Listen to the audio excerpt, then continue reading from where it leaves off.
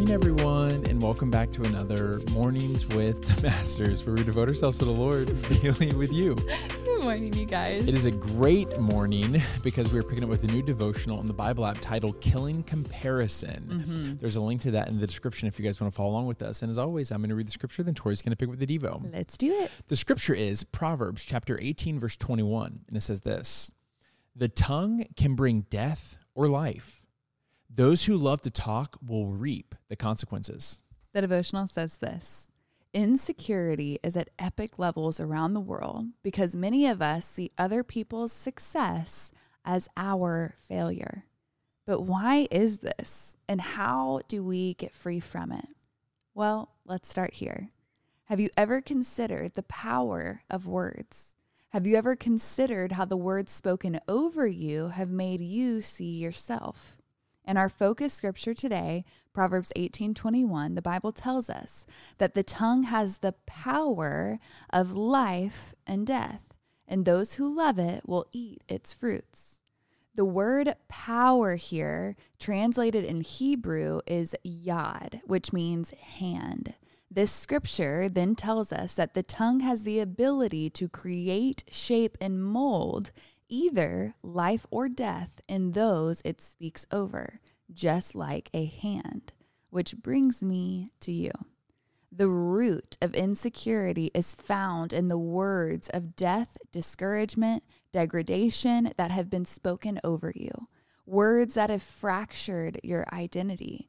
It may have happened in your childhood or it may have happened in your adulthood. But regardless of when it happened, the result is that you can't see yourself clearly because the cracks those words created in your identity have distorted how you see yourself. I understand this very well because I grew up morbidly obese. For the majority of my childhood and young adult, I was called fat, fatty, Miss Piggy, and more ultimately making me see myself as fat, ugly, and unattractive. In 9th grade, a boy told me, "With a body like that, you're not good for anything except sex with the lights off." Word. Everyone busted out laughing while my heart shattered. His hurtful, deadly words slammed against the many cracks people's hurtful, deadly words had created in the way I saw myself through the years. And the force of his words broke my heart into a million pieces. The words that are spoken over you matter. And killing comparison requires investigating the words that have been spoken over you, that have been the hands that have molded, shaped, and crafted your identity. Before our next session, pray for God's grace to help you repair the ground of your identity, ground that hurtful words have fractured. Words matter. Yeah, this is so good. And I love how it kind of piggybacks yesterday's devotional about like identity and self-worth. And this devotional just makes me think of this study that I had learned about back years ago. And basically the study was there was two groups of 10-year-olds and they put them into group A and group B. And then they gave them 10-year-old IQ tests. After they all completed the IQ test, they told group A, "Wow, you're so smart. Good for you. You are so smart." They told group B, "Wow, you're so hardworking. Good for you. You're so hardworking." Right. So they switched rooms and then they gave them 12-year-old IQ tests. And then only half of the class in group A, the kids who were told they were smart, were able to get the test done. And all of the kids in group B who were told they're hardworking were able to get the test done. Right. And whenever they asked the kids in group A, why weren't you able to do this? They said, "Oh, well, I just wasn't smart enough." Yeah. And when they asked the kids in group B, "Why were you able to do this?" They said, "Oh, well, I thought if I worked harder, I would figure it out." Right. And so I can't stress this enough to all of us. What we allow to be spoken over ourselves, or what we weren't aware of at the time that was spoken over us, does have a power over us. Yeah. And so we have to do exactly what this devotional said and investigate the words that were spoken over you. Right. Investigate them and say, "Wow, does this align with what God says about me?" Right. Is this determining where I'm walking, or am I allowing the truth that God says over me to determine where I walk? Right. This is so important. No, it's so good and also so convicting for me. Like, as you were talking, I just thought of so many different avenues in my life where I've allowed different words to hinder me moving forward, or even just personally, like in my relationship with Chad, it's like we talk about all the time, like Chad is the dreamer in our relationship and I tend to be more of like the realist, but it's almost like I've taken that on as part of my identity and it's stifled me from dreaming because I'm like, oh no, you're the dreamer, so you can do that. And it's not until Chad like forces me into a spot where he's like, where do you feel like God's calling you? Like, what are your dreams? And stop limiting and stop putting your dreams in a box, that I actually can like formulate and think of good ideas. And it's like I'm forced into it because I've told myself that I'm not the dreamer. And it's like, well, who said that? I did. I put that on myself. And it's like, man, how that's limited me and how that's boxed me in.